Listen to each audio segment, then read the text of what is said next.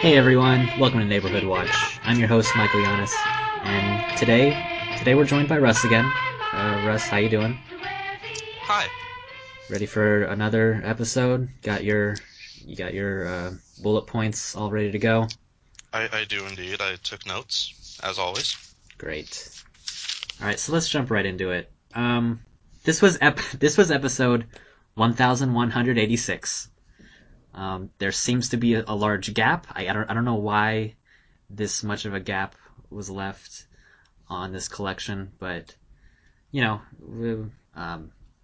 this episode is called "Naming Barkley," which it's an odd name because I think that was probably the weakest skit in this whole hour. But we'll get to Really? that. Yeah, Hmm. It's um, interesting. yeah. The first skit opens with the Count. We don't know if this is the first appearance of the Count, but it is the first for us. I love the Count. Yes. Solid character. Yeah, he wants us to count the number of times that we say hello to new characters appearing on screen. And we get to see like it's been 1,000 episodes since our last peek into Sesame Street. Some people have changed. They have. They've gotten older, Hmm. closer to death. Gordon lost his hair. That's the main thing. Gordon's bald now. No more mutton chops. There's a different opening too. The this decade definitely leaked into the that footage they have in the opening. There was at one point there was a shirtless like teenager on a penny board on a boardwalk. Yeah, it was very. This was the most of its time episode yet, for sure. For sure. So the count counts as hellos, and then we move on to um, some sort of like sign language little animation bit. We thought it was interesting. We thought it was heading down like a sign language theme because one of the people that we said hello to with the count was using sign language. Yeah. Well, I we'll save the theme for later, like a larger discussion of it as the discussion will naturally drift towards that as we move through the bits and it You don't becomes you don't more want to apparent. come out swinging as you normally do. That's kind of your thing. I, what do you mean? You don't think like I don't know the count is like initiating his fascist rule by getting everyone in line saying hello or some garbage like that. Fascist? What? It's a children's show.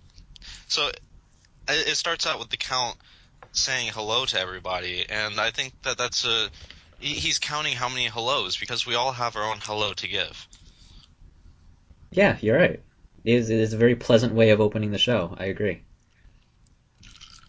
And and because the way a deaf person might say hello, it's no worse than how a hearing person might say hello. I agree. Huh. That's Um, good. so after the sign language portion, we had the Disco D song. This was great. This was the first indication that we had entered a new era of Sesame Street. Yeah, that was. I thought like when I first came on, I was thinking like, oh, this show got really good. This is like a really good bit. But then as the show progressed, it was just like consistently good, and I was like, wow, okay, it wasn't just that song. Yeah, a lot of the stuff because a lot of the older episodes they had most of the songs were either hit or miss. There was like the guitar, the eating song, and there was Solomon Grundy. Those were kind of on the low side, but they were really as far as songs go in this episode, they were all like really really good, well produced, well performed. Definitely, there was very like it could have been a legitimate song. Like I could see this, hear this.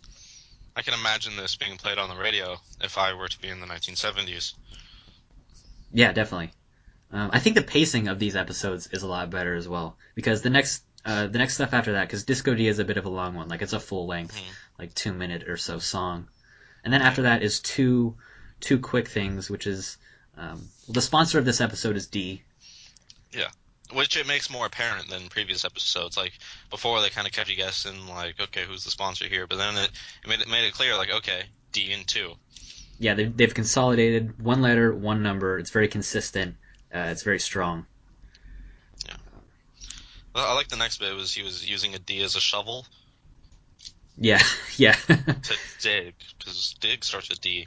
And then as he digs, which again begins with the letter D, he digs D again and finds a dinosaur, which, as would be suggested by the sponsor, starts with D. That's hard to argue with. You're right. Yeah. After that, we had a little piano demonstration of low notes and high notes. That was kind of the conceptual sponsor of the episode, was low and high or up and down. Yeah, and also of because what is a piano? That's not rhetorical. Is 88 keys? Is that right? That's true. It's 88 keys that coalesce into one. Here we go. Here for what? You're gonna go off on some political. There's like some like hidden meaning, some rogue writer. No, it's not. That's not anything like this. Michael, what are you? Come on now. This is just it's an instrument. It's a piano. It's just a children's show. I don't know what you're trying to. You're digging to use the D word here. A little inside joke. You're really digging deep there. I don't know what kind of goof you're going for, but like it's not panning out. So he's introducing this piano to children. It's this instrument for creativity and it's for creating. And in the previous bit before, it was all sorts of children and adults alike that were creating things. They were painting, they were constructing. There was a kid in the sandbox. I thought that was neat.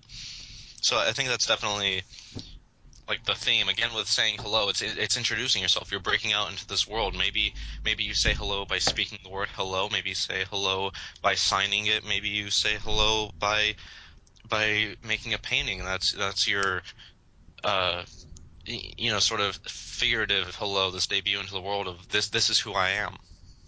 This is me. Me, yeah. Another theme of the episode.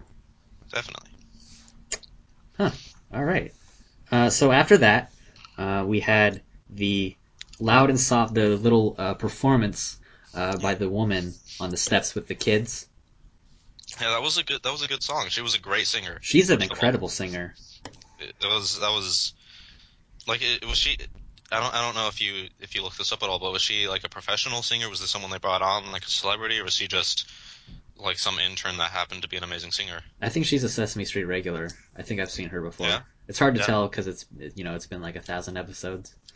Everyone's changed a little bit in their hairstyles and that sort of thing. Lack thereof. Right. So she sort of teaches them. It's very kind of like this. She kind of shares her African American, her heritage and her culture with the children here. That's very like call and response. They're clapping, large dynamic range. It's very like kind of gospel musicy, and it's very it's good. I like it. And again, it's on this theme of teaching them how to express themselves, and Yeah. then it's giving them another tool in their toolbox for how to express themselves. Of this, you can be loud or you can be quiet, and the contrast between them adds something to it. Yeah, definitely. I think Sesame Street is definitely at its best. It's got like a couple modes of interaction that it's at its best. It's this the the on the step like this genuine just enthusiasm and pleasantness that I think it's really good at. After that, we had a little animation cheering with dogs and cats, spelling out dog with D again. It was very it was pleasant. Hmm. And then another quick. There was a lot of like little quick like 10, 15 second at most. Um, Yeah, it was great because they put a lot of because they were able to focus a lot more into these 10 seconds instead of drawing it out, and it was just they're delightful, and it yeah, really hit the theme home stronger. I think they've definitely figured out the formula for Sesame Street at this point. yeah, very much unlike those first couple episodes where it felt like there was a lot of filler. No Yeah, repeats in here. Very thematically consistent as well. yeah. So yeah, that little bit was just a little kid named Jason and Cookie Monster, just doing their thing. Mm-hmm. And then we had an animation of Small B and Small D, which is a kid and his dog. I think that was important because I don't know about you, but as a small child and around like kindergarten, I used to get those confused. because they're kind of like mirrors Yeah, of each other. it Yeah, wasn't until age 6 that I realized, like, oh, the lowercase b is like half of an uppercase B, capital B, if you will. that's a good way of thinking of it. Yeah. Uh, oh, and then one of my favorites of the episode, Ernie and Bert. I don't know why I say Ernie and Bert. Bert and Ernie is like that's what they're called. Bert, but every time I write it down, I write Ernie and Bert. I don't know Well, what it I is. think Ernie gets enough shit. He deserves to be first once in a while.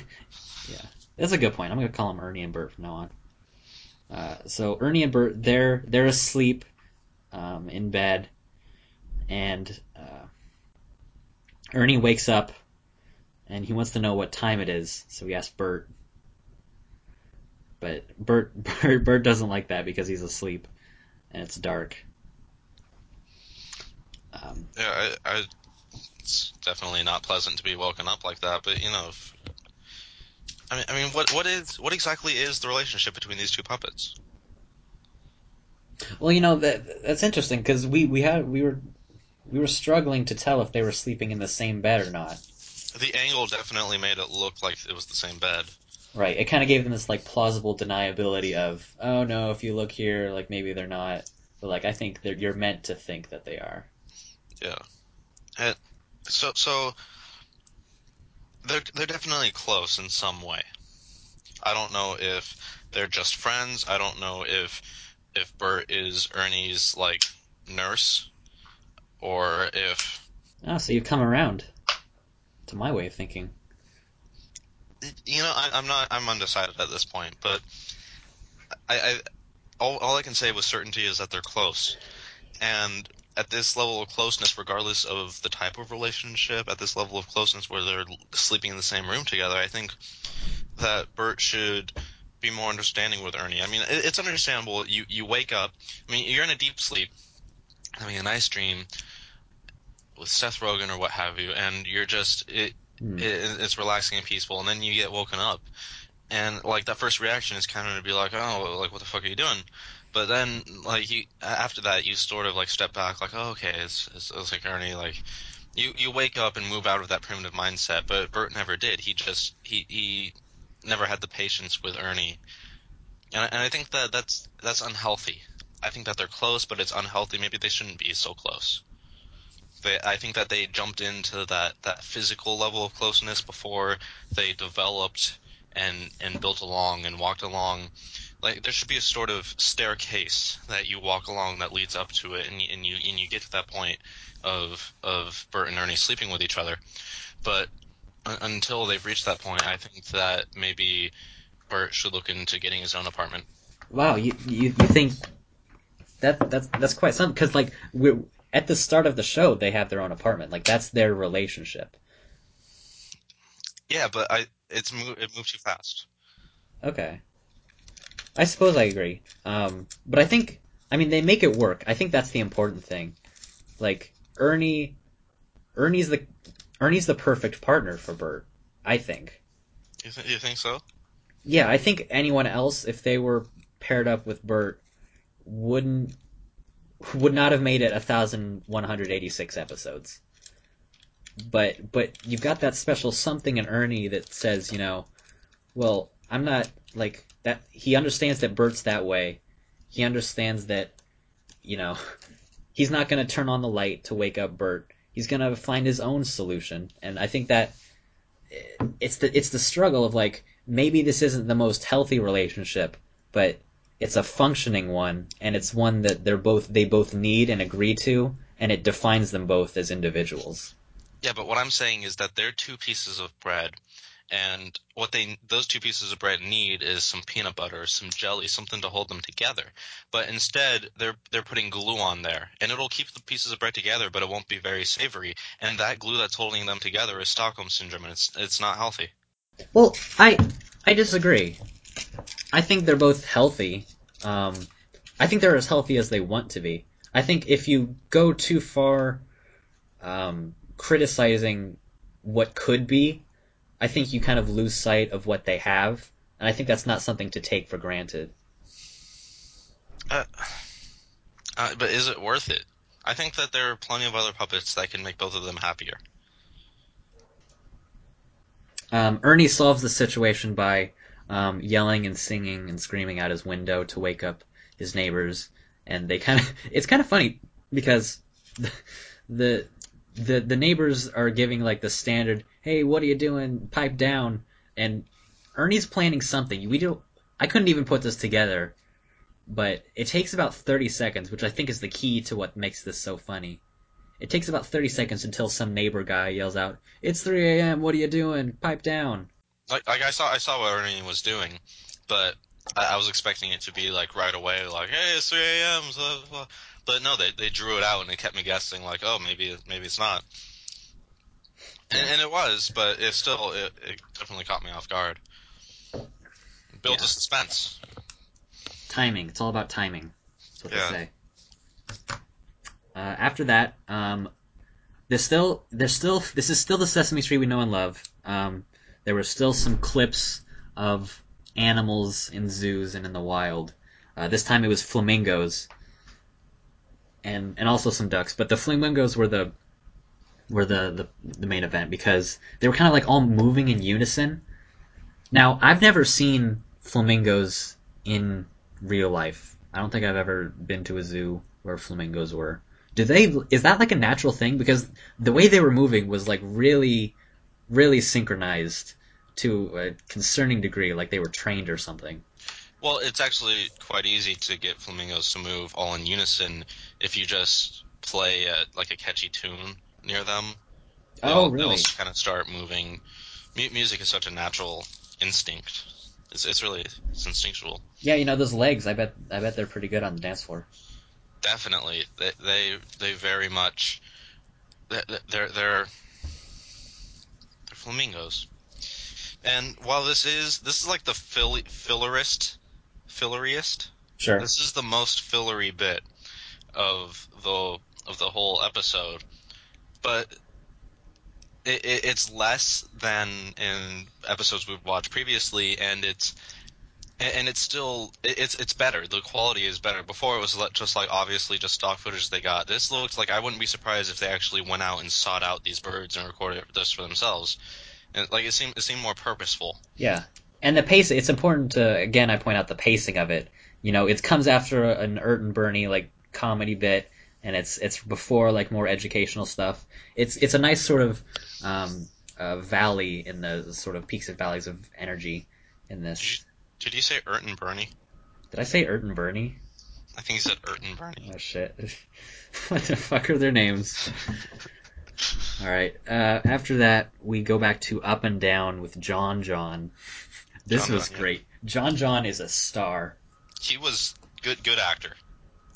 He should His get his own spin-off. yeah, uh, Jim Henson's John John in Prince. He gives a great demonstration of up and down, up and down, up and down, up and down. That's all it is, but he sells it, baby.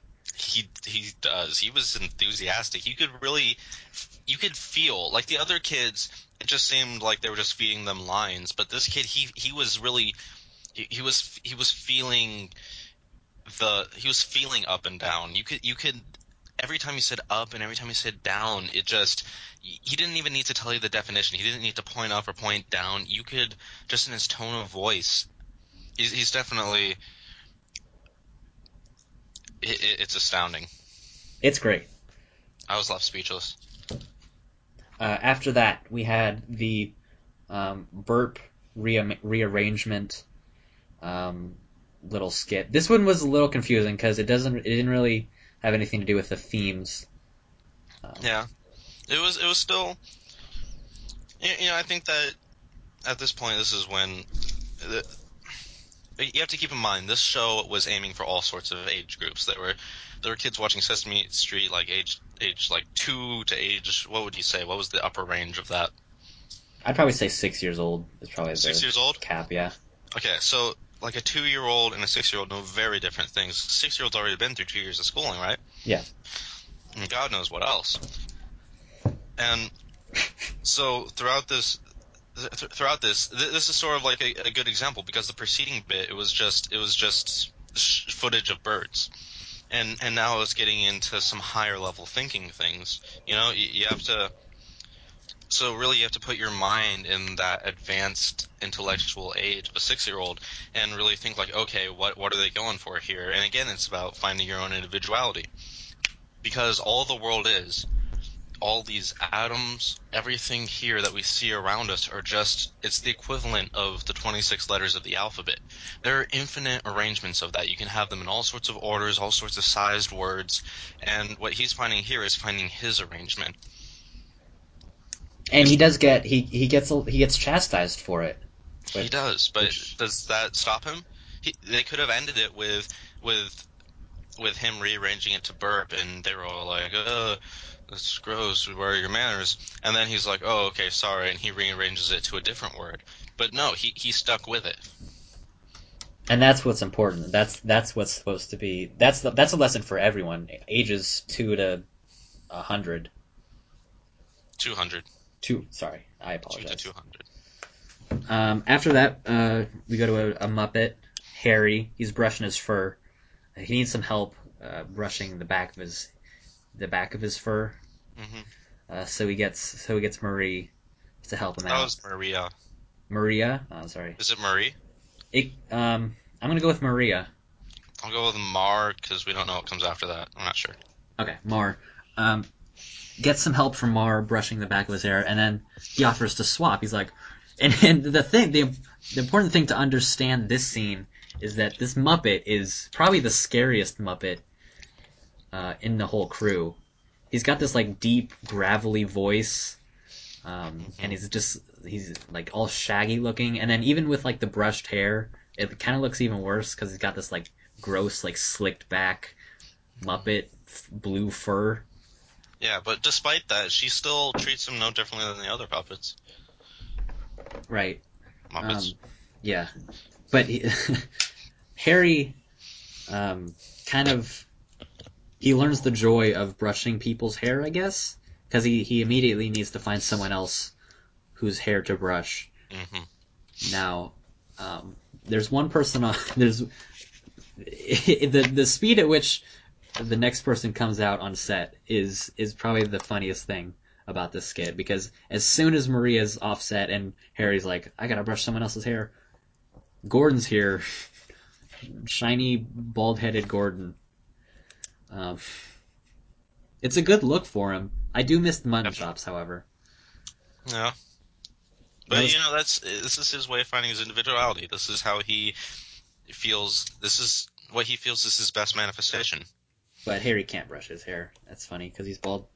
After that, we had an animation with a witch and a girl who identifies herself as me. Hmm.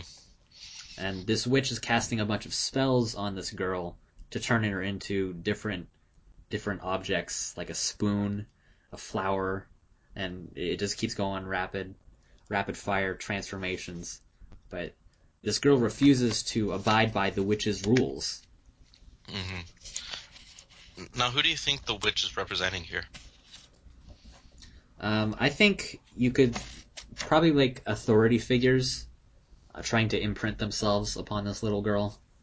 But she's not even trying to imprint herself. She didn't turn her into another witch. She turned her into various objects. Sure, maybe that was the wrong verbiage. Turn her into what she doesn't want to be. Yeah, what the witch feels is her best form, but that doesn't always equivalent to me, in her words. And it doesn't take away from her meanness either. It it doesn't. No matter what she turns her into, she's still me. She'll Her. never not be me. She says that. That's it's moving. And the witch learns this lesson because after the girl leaves in her normal form, the witch pulls out a mirror and she's like, "I'm me," and it's nice. But the mirror breaks because she's ugly. She's an Yeah, ugly woman. yeah, but this is the important thing. The mirror breaks and then she smiles. It's like with the burp thing.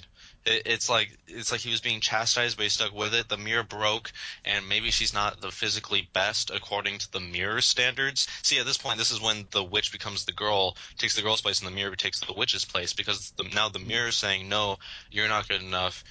You're this," and she says, "No, I'm still me, and I'm happy with that." I like that interpretation a lot of the mirror kind of breaking at the end and the witch smiling. I think that's a good. I think there's a lot to dig into there. I like it. Thank you. After that, the picnic scene with the dog. Well, also, I think you're skipping not necessarily important, but it was good placement here. After that witch sketch, there was a woman singing "Me," like the solfege. Oh right, I could have, I could have easily skipped over that. It was 5 seconds long.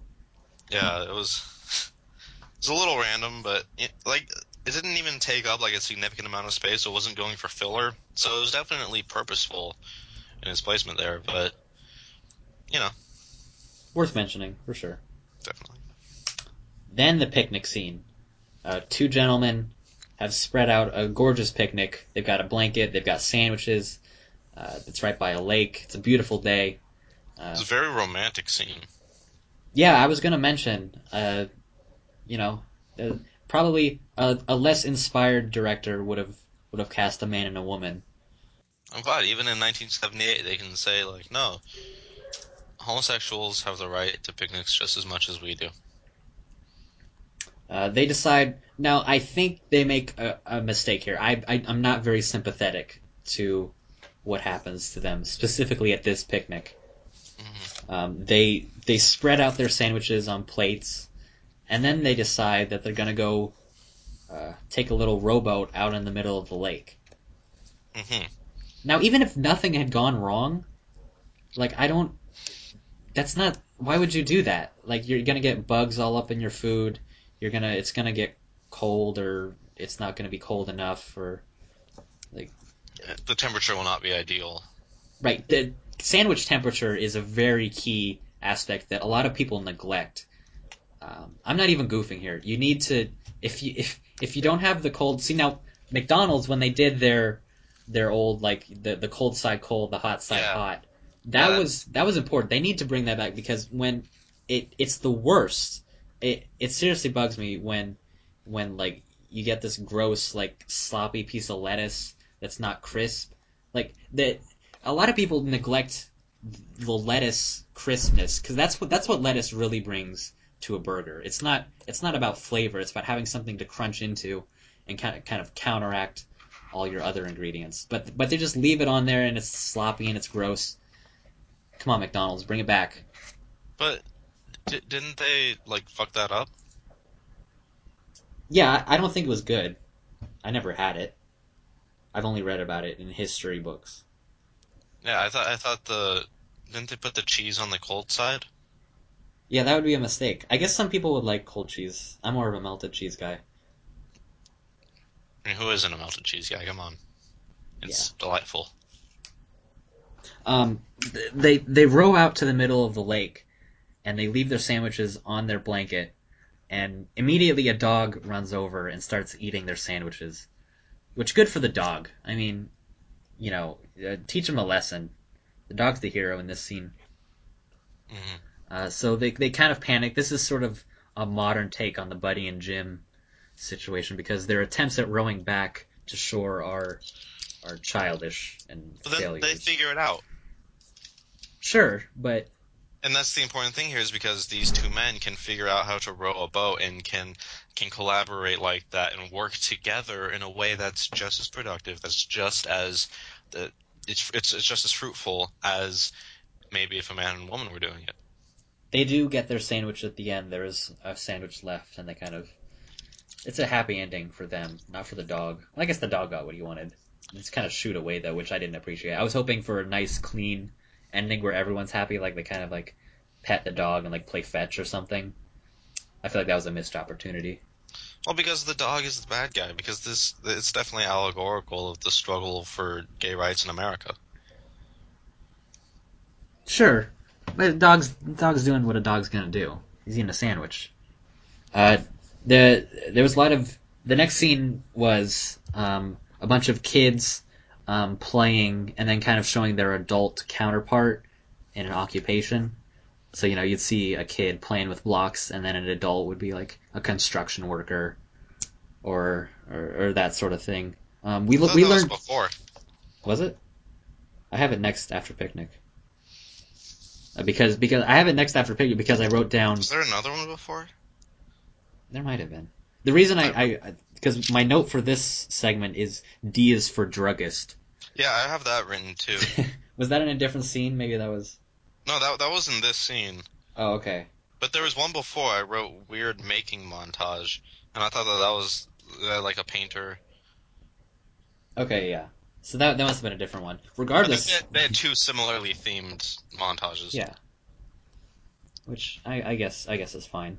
This one D, was more D focused. yeah. D is for druggist. Not much to commentate about on I there. there's at one point there's it's talking about like professions you can be when you grow up, Hmm.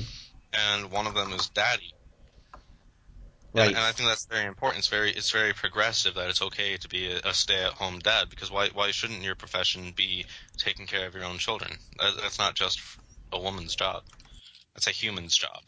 After that, we have a bit of a problem-solving scene with a bunch of kids. They're playing jacks. Hmm. Um, they drop a jack into like this little like pit or something that's fenced off that they can't reach in. So their solution, uh, in a very coincidental fashion, a girl says, "Look what I have," and then pulls out like the most cartoonish red and white magnet. I've always wanted a cliche magnet. No reason for this It girl has to like the have it. horseshoe shape. Because Yeah. she's a kid, they always carry stuff like that around their pocket. Do they? I remember, I don't know where it was. I think it might have been an episode of Brady Bunch or something. But there was like a gag where there was like this little kid and he just kept pulling all these things out of his pocket. Like he had like all these like toys. He had one of those like paddle ball things. He just kept going. I And it guess was that like, is kind of a kid thing to carry around little doodads. yeah, because Anything. you're a kid. You're like, oh, I'm gonna be an adult. I'm gonna carry around everything in my pockets, Yeah, you don't have like money and keys, so you carry, like magnets. magnets. Yeah, polarized magnets. So they tie a string around the magnet with the help of their older sister, and they get the jack back. Yay. Uh, they did use the older sister because while they may have had that cognitive side down, they have been like, okay, I know what to do. I know that I need a magnet to tie to a string for this. They still don't have the mechanical side down, but it's still, again, it's the thing about finding your individuality. You can still succeed despite any arbitrary physical limitations. You can still, all you need is that side of saying, oh, what I need is a magnet tied to a string, and others should be there to help you out with that and to help you succeed in whatever you choose to tie your magnet to. Yeah, absolutely. After that, we had a quick little animation of. Um, it was a very sort of minimalist looking animation where it was a black and white, just a sketch of a guy sitting on a step, and a bunch of junk falls on him when he says the word down. Um, Hmm.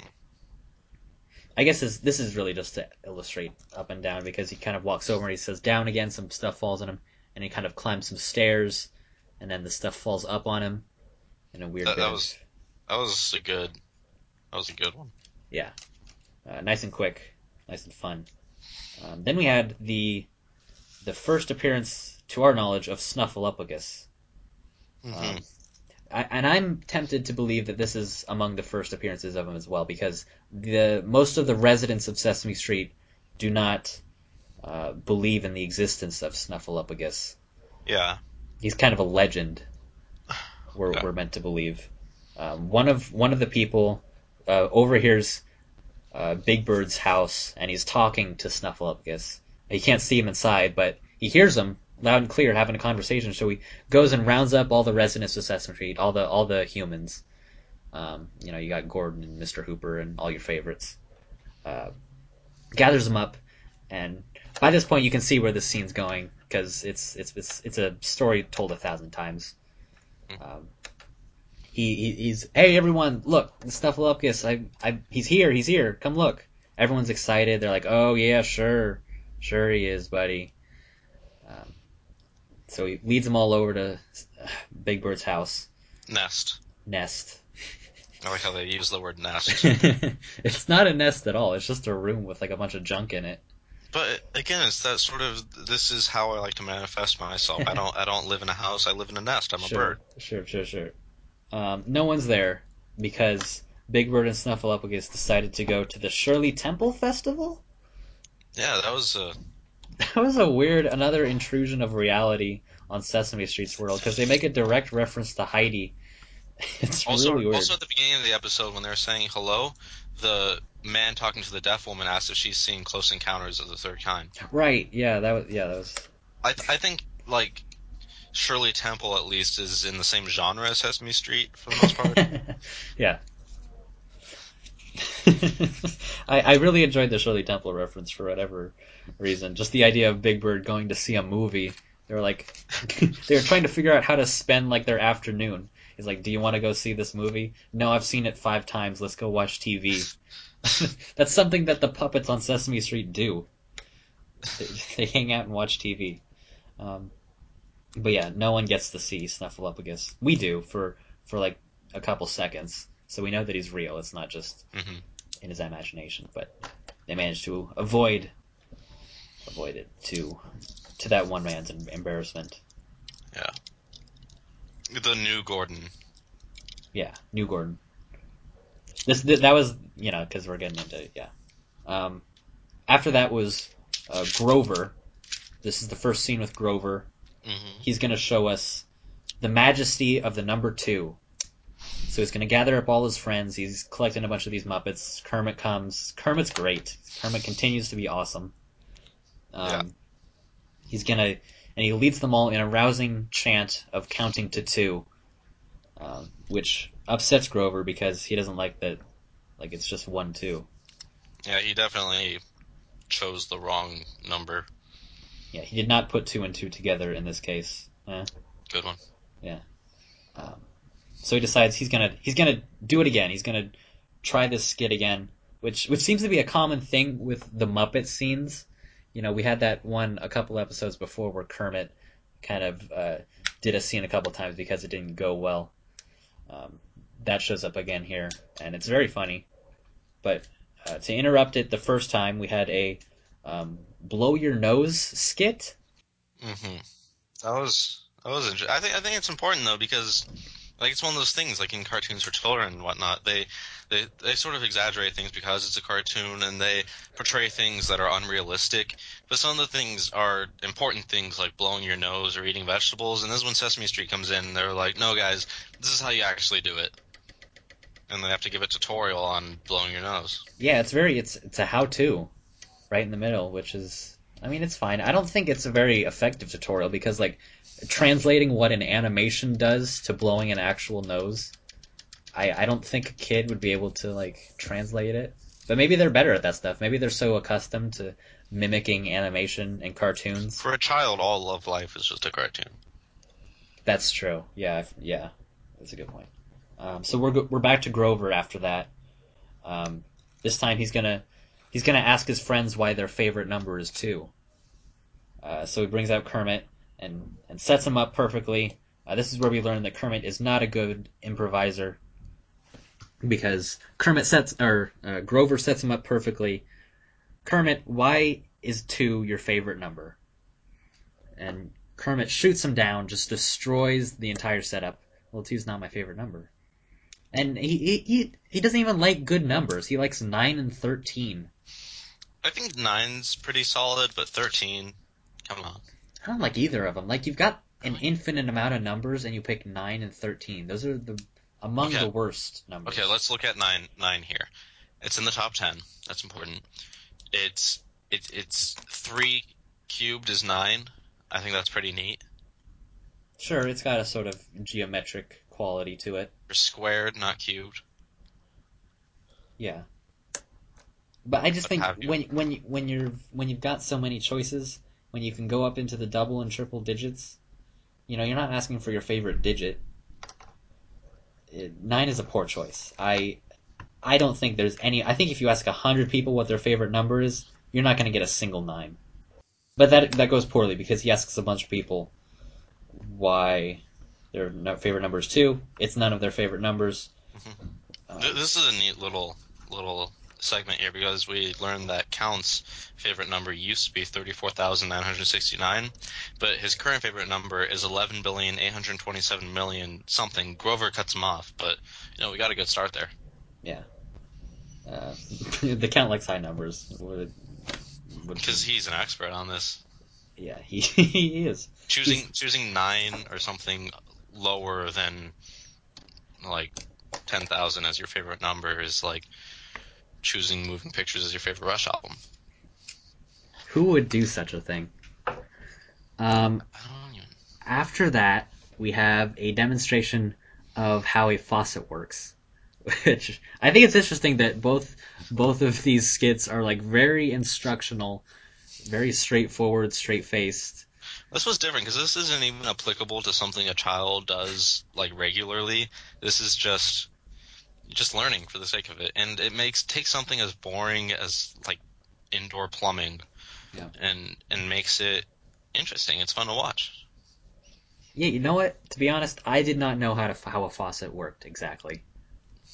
I know I that it's thought not I like I knew it's not what these kids thought, which was a rain cloud appears inside the faucet, oh, or well, like how like in like the 1800s or today in less developed countries, they just go in like a well and they just like lower a bucket and they bring that up. Mhm. I thought a faucet was just like a miniature version of that happening inside of this there. Just over and over and over. Yeah, it's just a large amount of tiny buckets, Lots of tiny buckets. Yeah. like thimbles. um, but we don't need to explain how a faucet works to you. That's not the point of this show. Um, Sure. we're back to 2 again. Grover's final attempt at 2. It's a visual this time. He's got a big number 2 sign. Um, I thought the payoff with this one was weird. He just gets crushed with the 2. Or not crushed. He kind of like it gets dropped on him. Smashes over him. Yeah, that's the verb. Um, which I guess is fine. Grover's fun. So is I think Kermit. it's like he has like a visual. He's like, oh, I need a visual. So brings like a giant two, and then they still find a way to just turn it back on him and just pushing on him. But like the carrier, the character carries it through because right at the end, his final line is just he just looks at the camera and he's. It's like, you ever have one of those days? After that, ride a bike. This song, this is a complex song. This was a good song. Yeah, this isn't a children's song. This is something that someone wrote, and like this is a composition. It was like kind of proto rap at times. Yeah, it's very catchy. I encourage you all to check this out. If you're not if none of these skits that we've described to you so far on this podcast have piqued your interest, I want you to go find Ride a Bike on YouTube and listen to it because it's awesome. I love it. Makes me want to go get a bike. It does. Um, Next is Ernie. He walks by a newspaper vendor who's shouting extra extra, 4 people fooled or something like that. Hmm. Um, so he buys a paper because he wants to know. He wants to know. He wants to be up to date. He wants to catch up on the headlines. But the no one in the paper. There's no story about 4 people being fooled. But then the paper boy shouts extra extra. 5 people fooled. Gotcha, Ernie. That was good. I liked it. Yeah, it was nice. It was fast, which was good. Then, this was awesome. I love, this is my favorite, one of my favorite animations. This is Pinball Count for number 2. The pinball song is also my favorite. It's so like funky and like something that could only be made back then, but it's so catchy. Like I can't, whenever I count 12 numbers, this is the tune that I sing them to. Yeah. Yeah, it's great for like memorizing 12-digit things. Yeah. As long as they're all the same syllables. As long as yeah, they're all in order from 1 to 12, and that's what you need to memorize. Yeah. um, Do you and think how did that song originate? Do you think they tried to get like the Who song, but then like they couldn't secure the rights? It was too expensive. So like, oh yeah, we'll make our own Pinball Wizard. I can almost guarantee that at some point in Sesame Street's history, they've done like a I want to see a parody. Tommy parody Like the full story with Muppets. Oh my god. The deaf, dumb, and blind Muppet. And then you can learn sign language. That would be really good. Um, let's see. Baby Rocky. Another. This was three incredible music numbers in a row. Hmm. Baby Rocky is a little baby Muppet that cries and cries, and Yeah, it didn't his start out as a musical number. yeah, it just starts out just this kind of innocuous thing. It was you don't really get a good look at the baby Muppet, so it was kind of creepy looking at first because it's just kind of this weird Muppet face in a crib. Yeah. But the mom and older sister come in and they're like, "Oh, you cry all the time. Why do you cry all the time?" Hmm. And then when everyone's gone, when mommy and sister are off to sleep, baby comes out to play. And becomes a rock star. Yeah, And fucking he's good. I mean, he really wails, man. Like it's very like the lights go down. There's like a spotlight, and he just goes. It was very entertaining. I didn't see it coming. And again, it's on this theme of expression because that's how a baby expresses yeah. itself. It can't talk yet, but it's still it tries its darnest. I think this precise theme, this little theme within our larger theme, is something I really enjoy. Is this kind of giving a voice to like a voice and a reason and a motivation to things that you don't normally like illustrate, like a baby. Like this is a baby singing about why it cries. Hmm. I think that's a very really strong idea that Sesame Street has been really good at exploiting. Also, like you gotta look at their demographic. The people who are watching this. There's a lot of children who might have younger siblings, and they might get annoyed with them. And this is teaching them to have some sort of empathy with them. Like he can't talk. He would if he could, but Yeah, until he learns, he just has to cry. and it's a very inspired piece. Yeah, Uh, the Two Train was after this. that was A, good. a little less substance, but still a lot of fun. Hmm. Uh, the chugging of a train sounds like two. That's about all you need to know. Then we get to the namesake of this episode. No, no, that's not true. There Oh, was a man with a basketball who oh, went you're right. upstairs. I did not. I skipped right over it. How could I? Very important. That was one of my favorites, I think, of this episode. Is the Really? man with the basketball. He went upstairs and he was like up, and he dropped it and he was like down. I liked at the end how he like was like fast going up it and like zigzags. Is it weird that I really enjoy when like a basketball or something bounces down a bunch of stairs? Yes. I really enjoy watching that. Like that's something that like because normally when that happens to you, it's like game over. Hmm. But getting to see it happen and it's like not a deal for you. I was very I don't know. It was like cathartic. It creates this whole new game of bring the basketball back up the stairs. Yeah. All right. Then the namesake of this episode, Woof Woof, is this sort of giant Big Bird Snuffleupagus style Muppet.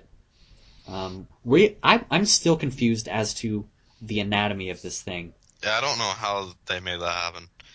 I don't know if It, it's like two little people inside this thing or if it's one guy on all fours or one dog in a Muppet costume. or a dog in a Muppet costume.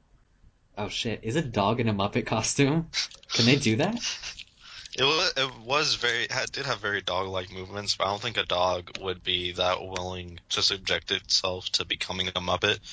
I think it would like that's chew off the costume. that's a good point. But Woof Woof, we've decided, Gordon has decided needs a new name. Hmm. It needs to be named Barkley instead. Yeah. So he rounds up all the residents of Sesame Street to take a vote because there's a strong opposition to renaming him. Um, and it's split. It's a 9-9 tie. You know, you've got Gordon and some kids and his wife over on one side, and then you've got Bob and Mr. Hooper on the other. So has Barkley always been this common name? Because I only know of Barkley from like Charles Barkley.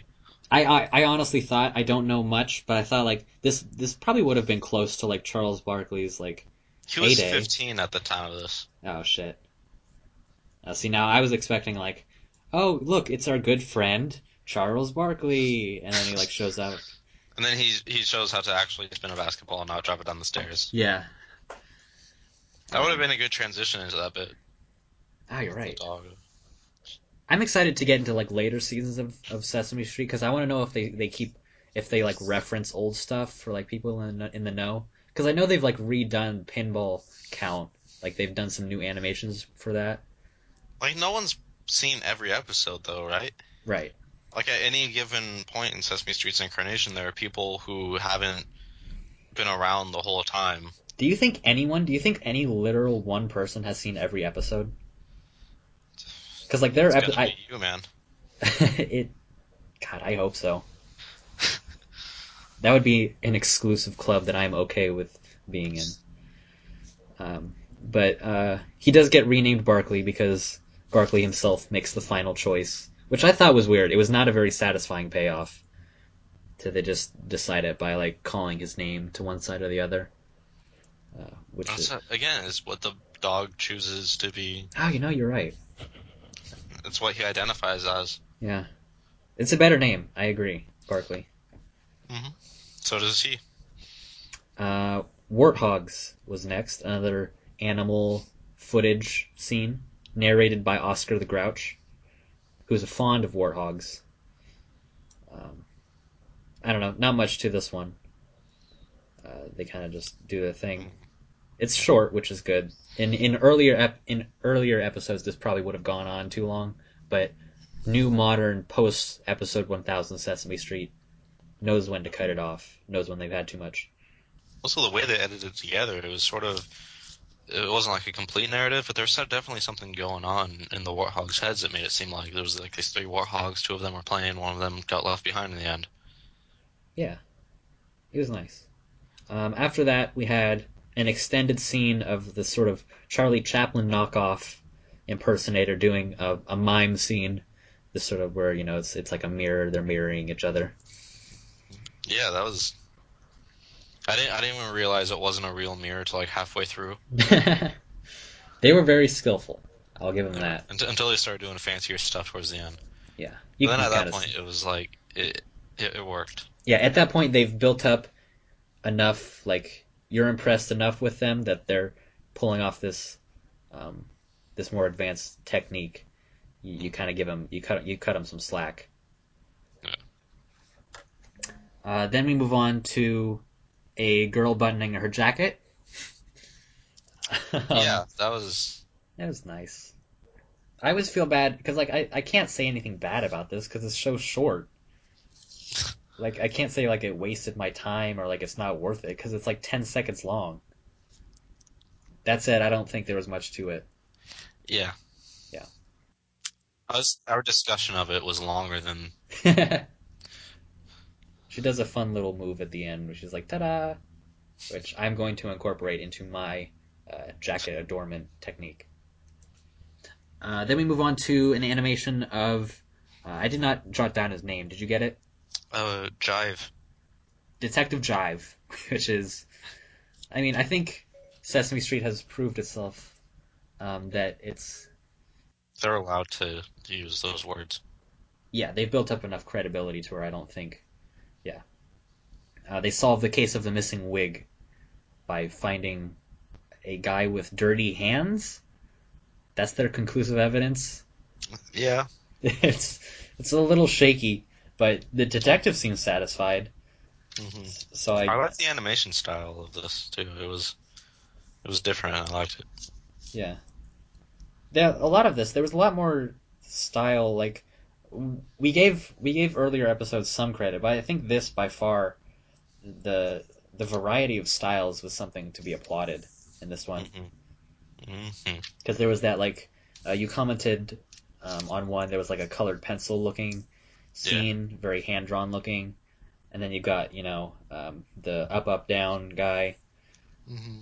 Uh, just lots of good, very aesthetically pleasing. So yeah, if you haven't caught on already, we're very positive on this episode, and I Definitely the think best I've seen.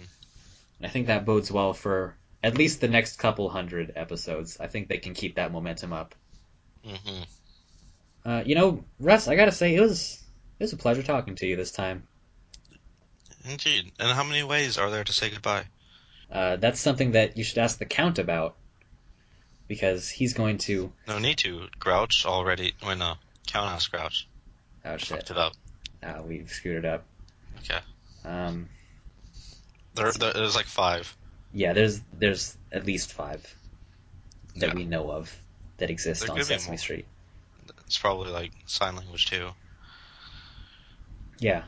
So thanks for joining me, Russ. It's been a genuine pleasure. You know, uh, and I mean this in many ways. You sound a lot better this Well, time. I did get this new microphone. Oh yeah, Yeah, I got like this headset. yeah. You know, I mean, the quality's better, but I'm speaking more towards like, you know, a lot of times you'd probably go on off some fascist rant at least 2 or 3 times an episode, and like That's I you said that before, but I don't know what you're talking about. you you don't remember like during multiple episodes you would say that I don't know Mr. Gordon's ice cream shop is some sort of fascist regime. You don't. That's ridiculous. I've been. This is exactly the kind of thing I was saying before. You think maybe like just the quality like muffled it up a bit? That doesn't make sense. I don't. Your old microphone was so bad that it was garbling up the meaning of your words to mean fascist I overtones. I couldn't tell you. This is news to me. Well, regardless, stick with this microphone, please, because this was an absolute delight, Russ. Thanks again. Thank you. Please, listener. There's also I have a blog. Hmm. Uh, I have not been caught yet. .blogspot.com Definitely be and sure to visit that. Yes. fuckyoumichael.blogspot.com. Fuck you, Michael. Blogspot. Com. What is this? Oh, yeah, it's just some things I've been thinking about. Forrest Gump. Frozen's number 2? Well, it's God, I am so sick of. Oh my fucking god. Frozen's such a good movie. it's so not. Oh my god, fucking Olaf, man. He's Olaf's just. in like a half hour of that movie But tops. he's burned into my